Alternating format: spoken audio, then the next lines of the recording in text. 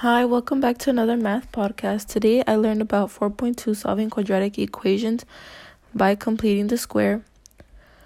When completing the square, you use the formula b over 2 to the power of 2 so that you can find the b of the equation. To solve a quadratic function by completing the square, you find the square root of both sides to cancel out the exponent.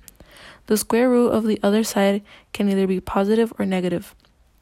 When you create two equations that will equal to a positive or negative number, then you will find your solutions. Thank you.